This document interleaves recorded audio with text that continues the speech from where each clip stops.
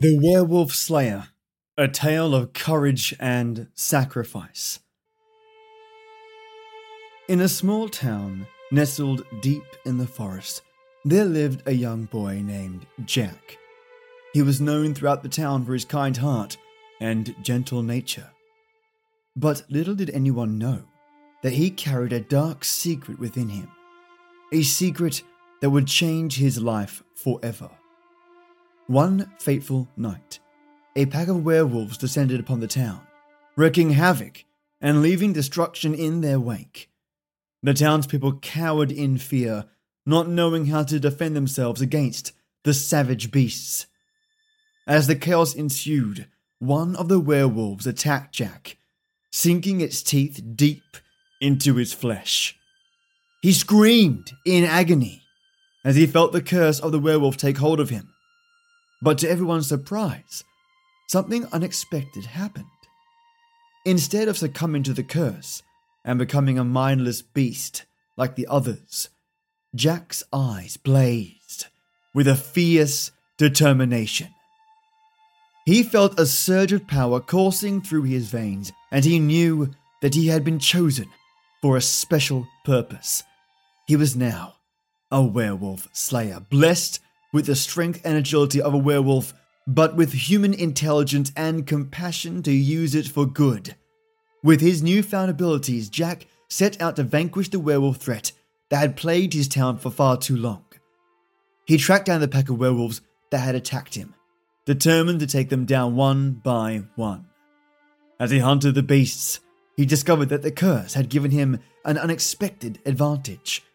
He was able to sense the presence of other werewolves, and he could even communicate with them using a primal language that only they could understand. Despite his ability to communicate with them, Jack knew that he could not let the werewolves continue to terrorize the town. He made it his mission to protect his fellow townspeople and put an end to the werewolf menace once and for all. Over the course of several weeks, Jack hunted the werewolves relentlessly, using his newfound powers to gain the upper hand in battle. He learned to harness his strength and agility to fight like a seasoned warrior, and he developed a keen instinct for tracking his prey. As he slew the werewolves one by one, Jack felt a sense of pride and purpose that he had never experienced before.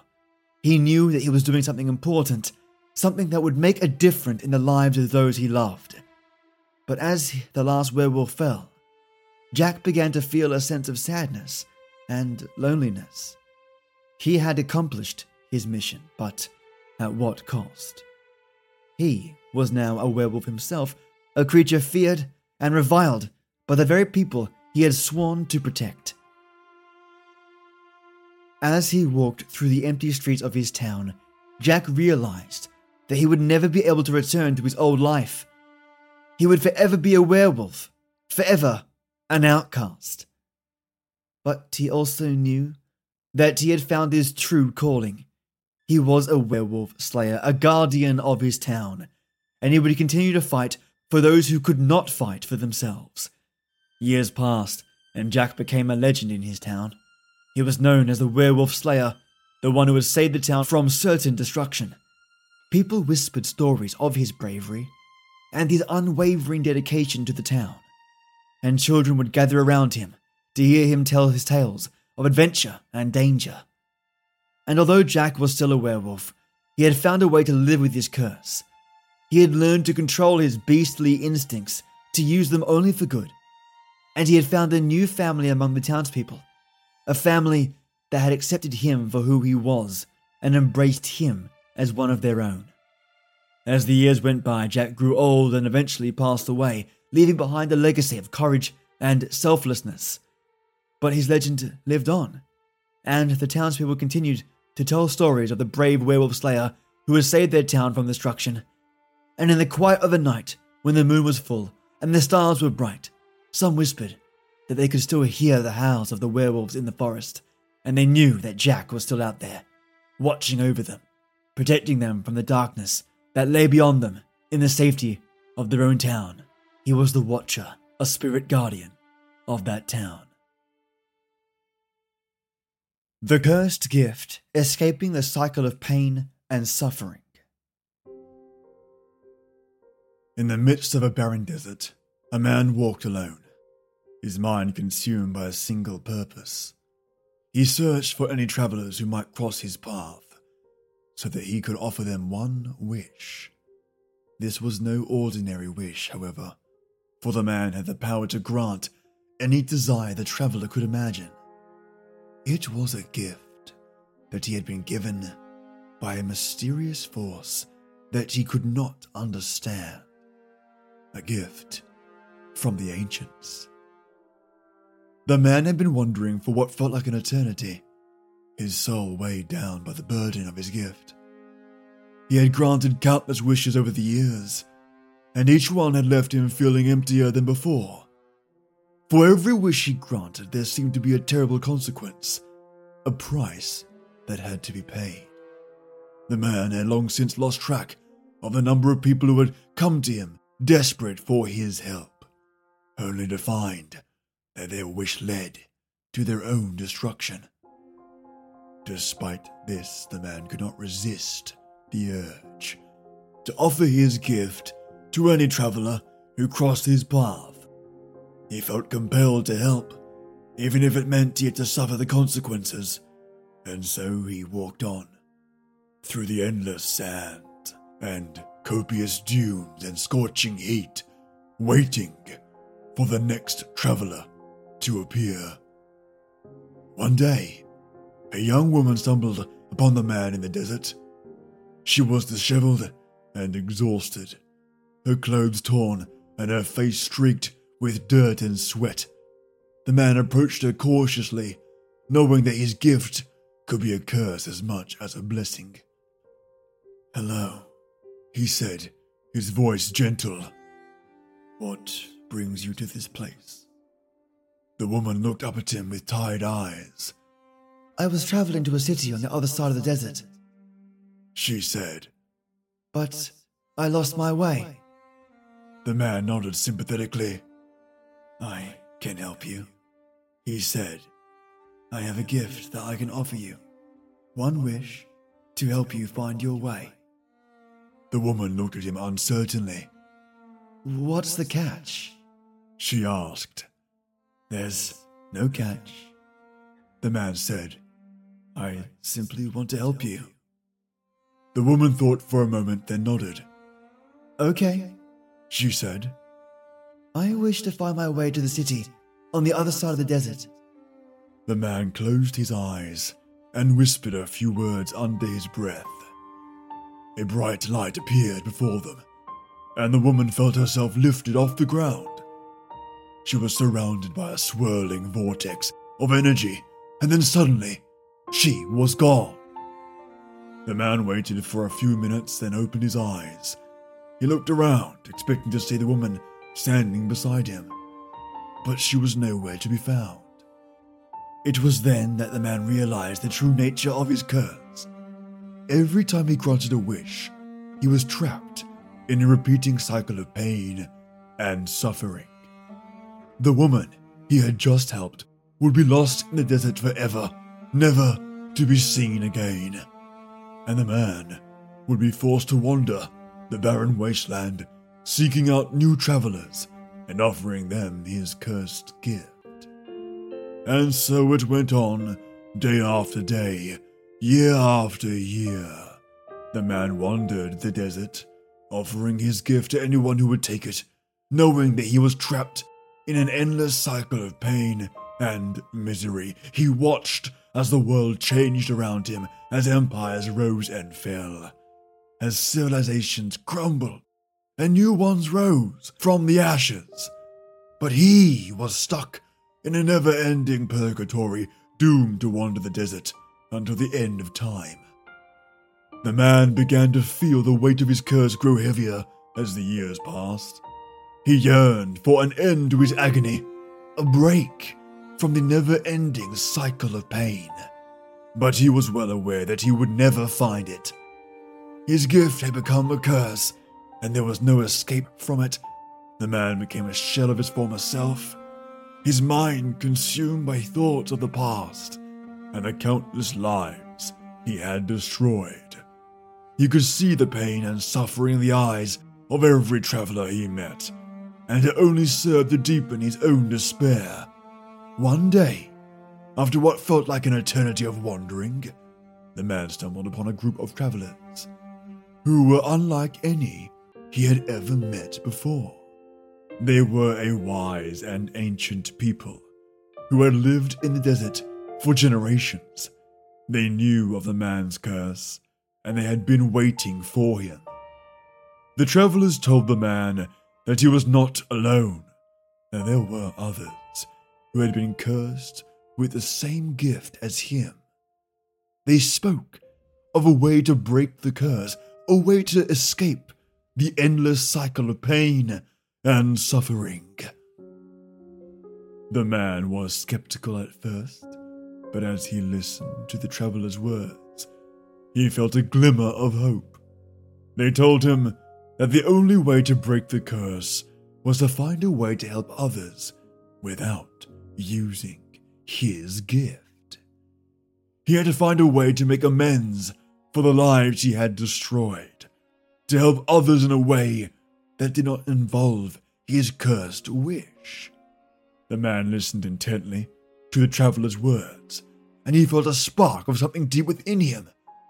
It was a feeling he had not felt in a long time, a feeling of hope and of purpose. And so the man set out on a new journey, one that would lead him away from the desert and towards a new life. He traveled to far-off lands, where he helped people in any way he could. He built schools and hospitals, he fed the hungry and clothed the poor. He worked tirelessly, driven by the knowledge that he was finally making a difference in the world. And as time passed, the man began to experience a sense of peace he had never known before. He knew that he could never undo the damage he had caused with his cursed gift, but he could make amends in his own way. He could use his powers for good, and in doing so, he could break the cycle of pain and suffering that consumed his life for so long. And so it was that the man, who had once been cursed with the gift, became known throughout the world as a true hero. He had found a way to use his powers for good, to help others without causing harm, and in doing so, he had found a way to escape the curse that had once trapped him in a cycle of pain and suffering forever and ever. No longer shackled to the curse of ancient ways, but a bringer of hope in his own life-changing and rewarding manner.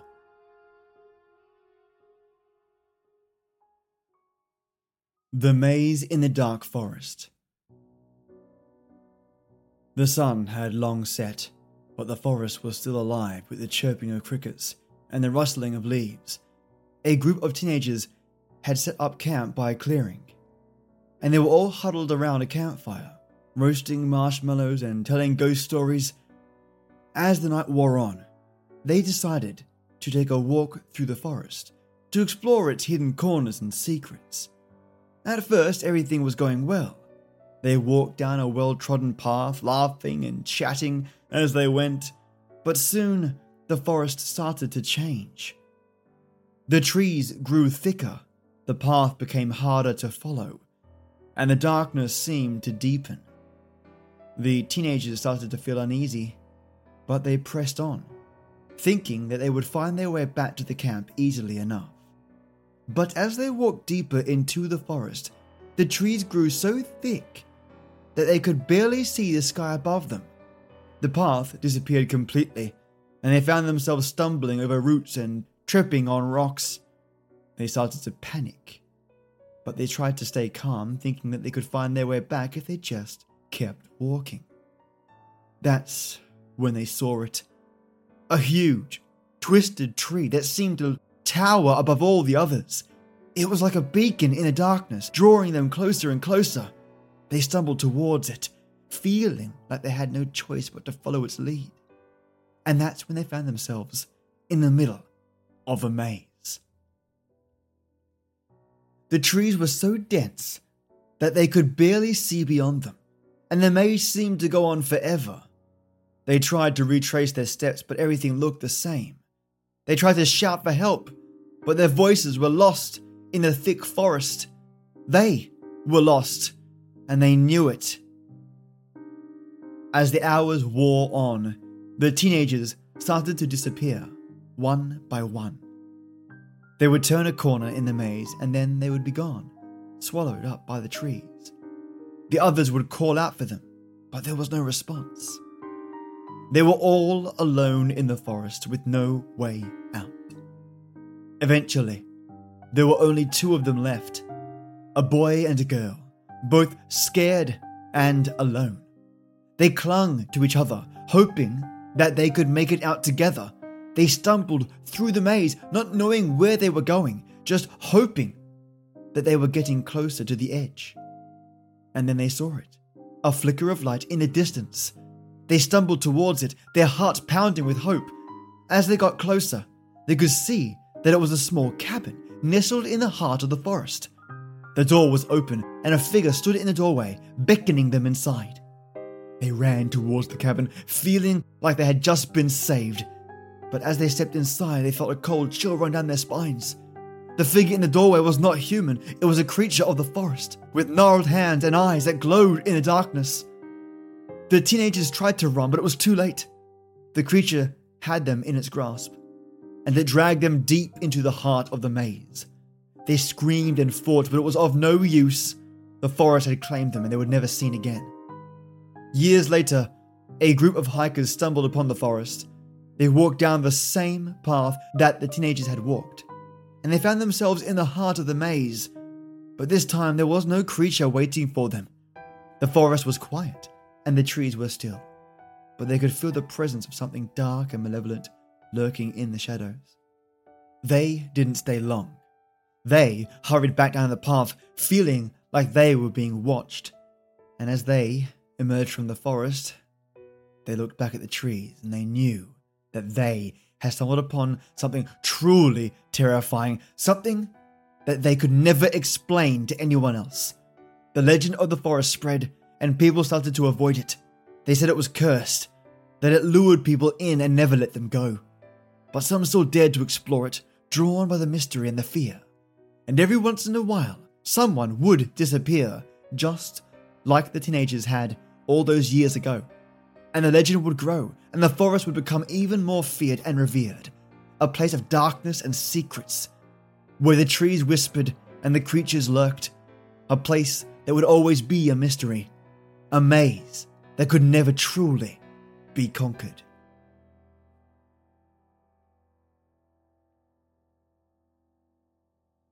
The Night Watch, a tale of vampires and vigilantes in New York City. John was walking home from work when he heard a woman's screams. He rushed towards the source of the sound and saw a group of pale, dark-haired men surrounding a young woman. The woman's neck was punctured, and blood trickled down her throat. Without thinking, John ran towards the group of men. "What the hell are you doing?" he shouted. One of the men turned to face him, and John saw his fangs glinting in the moonlight. "This is none of your concern, mortal," the man said, baring his teeth. John knew what he was dealing with. Vampires. He had heard rumors that they were taking over the city, but he had never believed it until now. He had always been fascinated with the supernatural, and had spent most of his life reading about it. Now, he knew he had to put that knowledge to use. "You've made it my concern," John said, his voice steady. "Let it go, or you'll regret it." The vampires laughed, and John saw that there were more of them than he'd initially thought. But he didn't back down. No siree. Suddenly, the woman stirred. She wasn't dead. She looked at John and whispered, "The stake in my bag." John nodded and took the bag from her. He quickly found the stake and held it tightly. The vampires advanced towards him, their eyes glowing red. "We will enjoy draining you dry, mortal," one of them said. But John was ready. He lunged at the nearest vampire, aiming for its heart. The stake plunged into its chest, and the vampire screamed as it crumbled into dust. The other vampires backed away, their eyes widening in fear. They had never encountered a mortal who knew how to fight back. John grinned. "Who's next?" he said. The vampires hissed and lunged at him, but John was faster. He staked 2 more of them before the rest fled into darkness. John took a deep breath and looked at the woman, who was now sitting up. "Are you okay?" he asked. She nodded, tears streaming down her face. "Thank you," she said. "I thought I was going to die." John smiled at her. "You're safe now. But we need to do something about these vampires. They're taking over the city." The woman looked at him in disbelief. "What can we do? They're too powerful." John shook his head. "We can't just sit back and let them take over. We have to fight back. And I have a feeling I know just where to start." He looked towards the subway entrance. "The underground. That's where they're hiding. We're going to take the fight to them." The woman hesitated for a moment, but then nodded. I'm in," she said. And so, John and the woman began their fight against the vampire invasion. They recruited others to their cause, and slowly but surely, they began to push the vampires out of the city. It wasn't easy. They lost friends and allies along the way, but they never gave up. And in the end, they emerged victorious.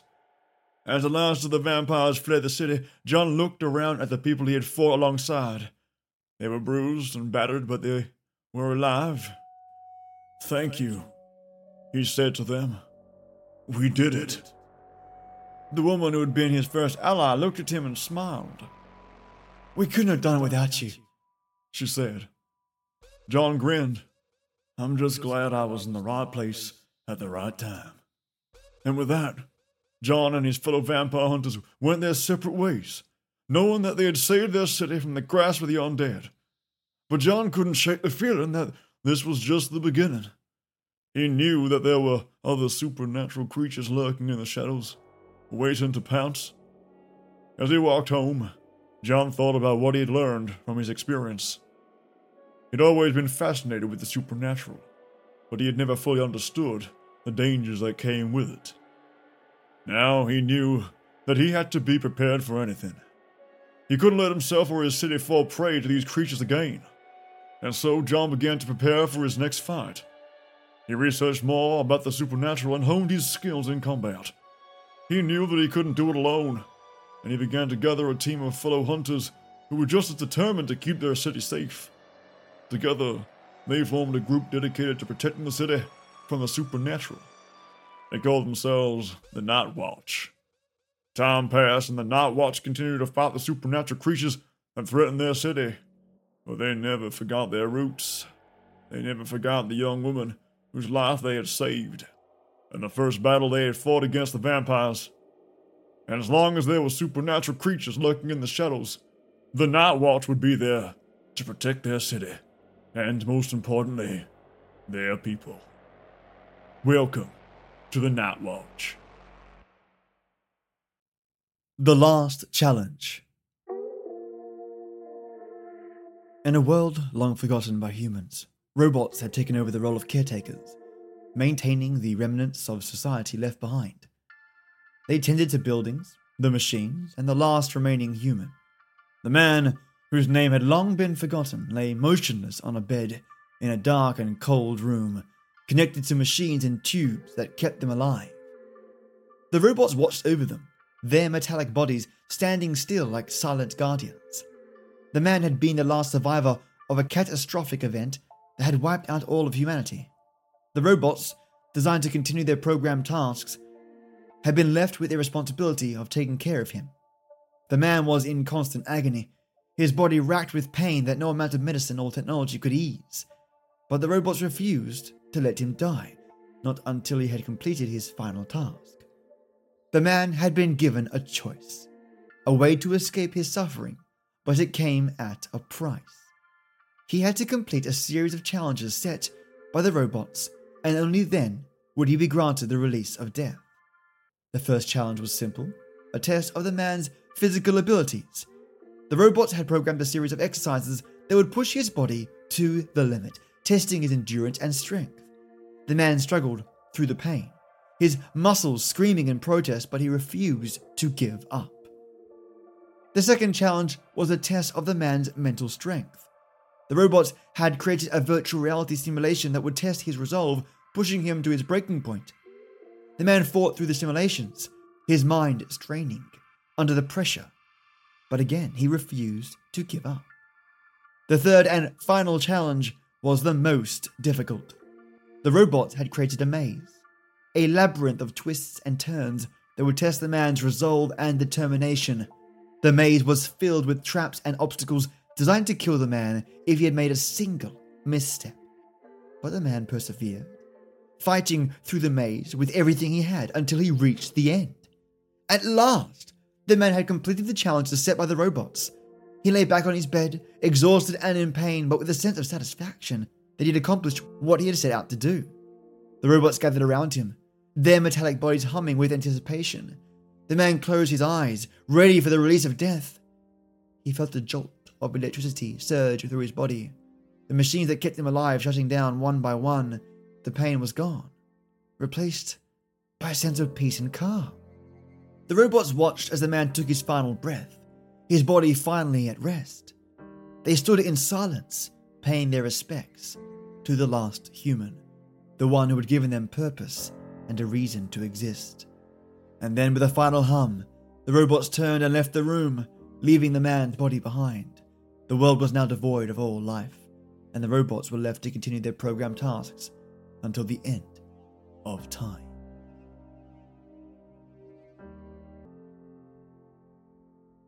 Creeping Terrors, the battle against the deadly plant. The sun was setting behind the mountains, casting a warm orange glow over the small valley town. Samantha had just finished her shift at the local diner and was walking home when she noticed something strange.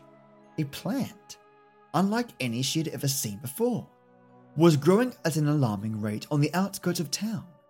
She had heard rumors about it for some of the older residents, but she had never actually seen it for herself. As she walked closer to the plant, she could feel a sense of unease growing in her chest. The leaves were huge and had sharp edges, almost like they were designed to cut through flesh. And as she got closer, she noticed something even more disturbing. The plant, that plant, was moving. It was slowly creeping towards the town like some kind of hungry monster.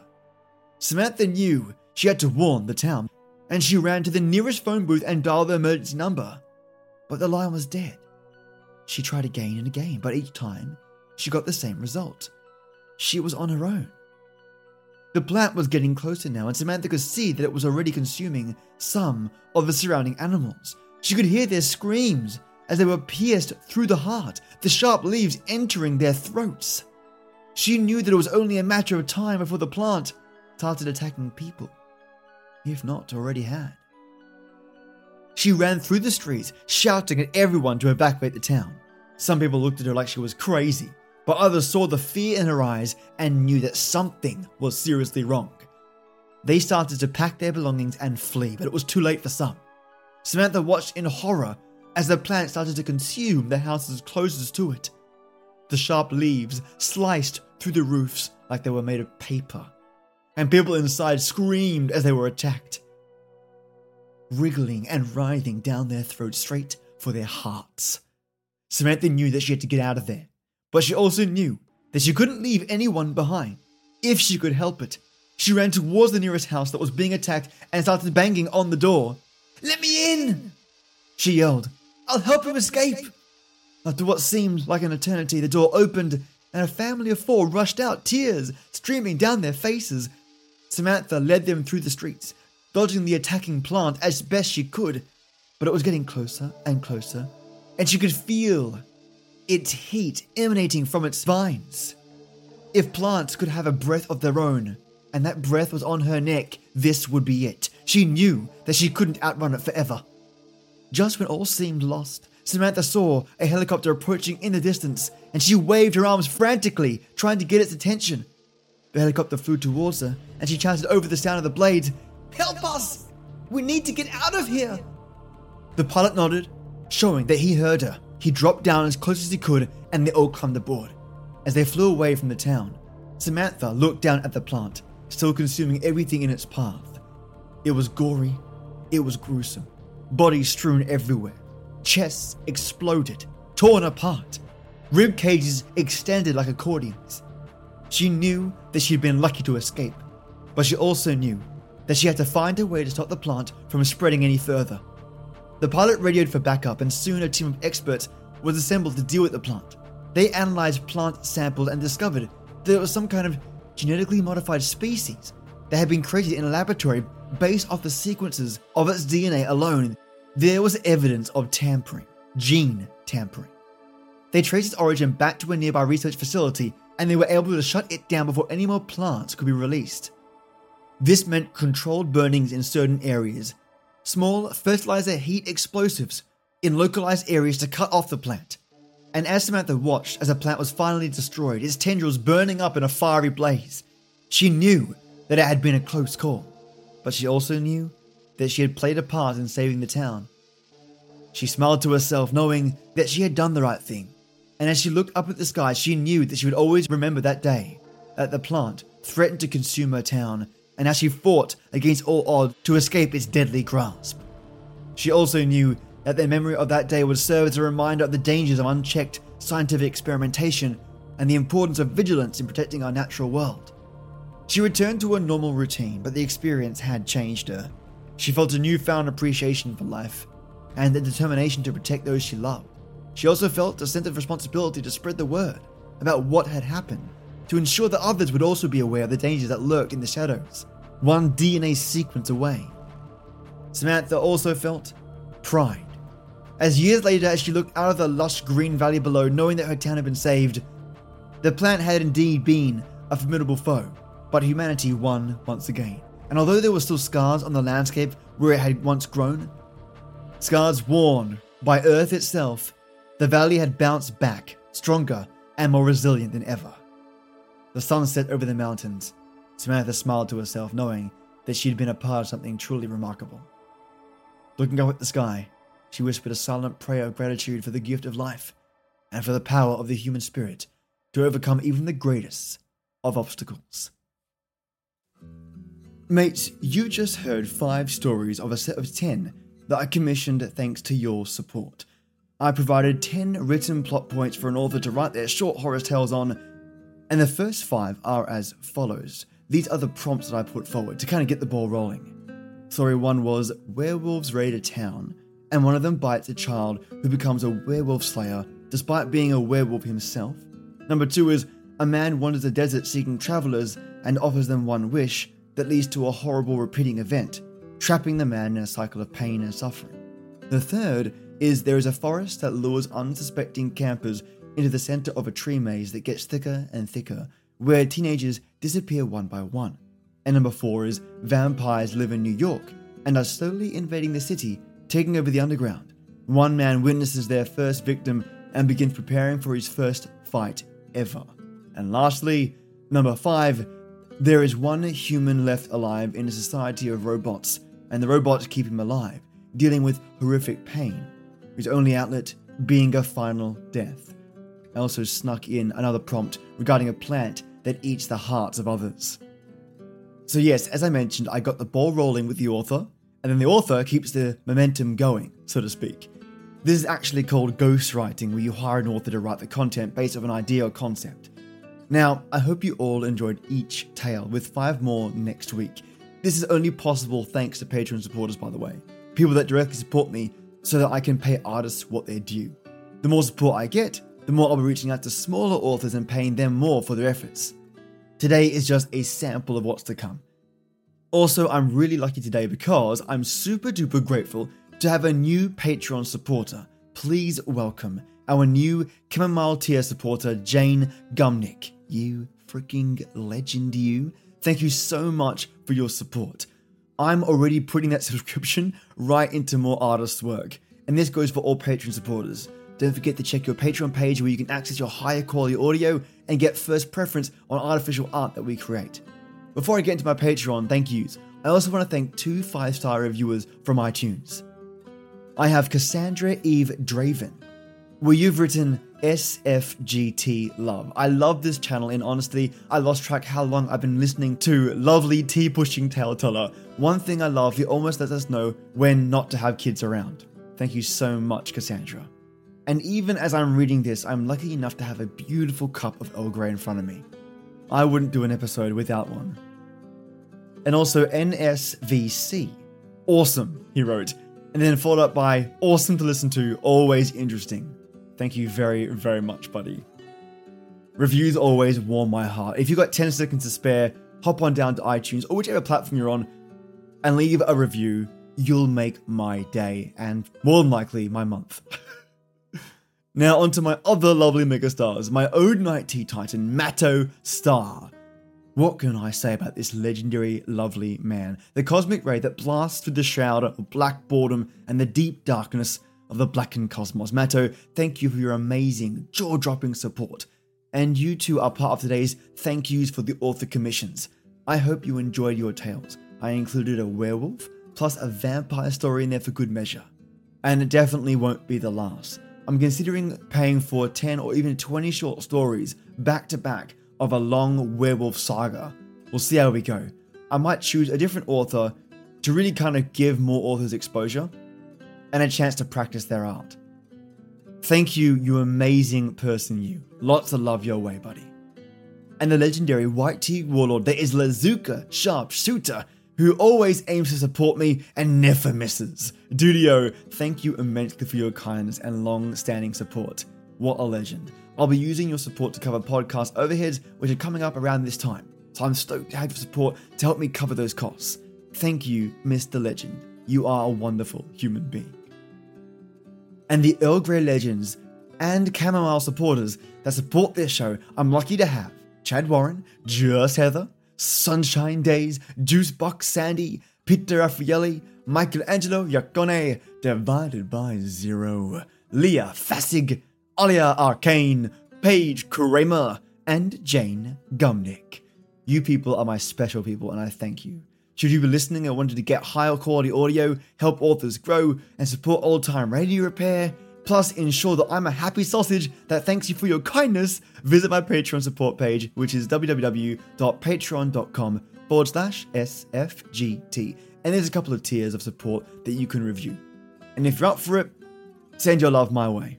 Lastly but not least, I'll be moving from SoundCloud and Audioboom to Libsyn over the next week, so there may be some tiny hiccup in transferring our episodes, but either way, I'll be working with Libsyn support tech to make sure the move is easy and smooth for the best part. Now, pour your tea, make it nice, ensure your flavouring is precise. Like a story, let it flow, let the fables and tales take you home. It's these stories that bring us together, and old audio that reminds us of how much we've changed.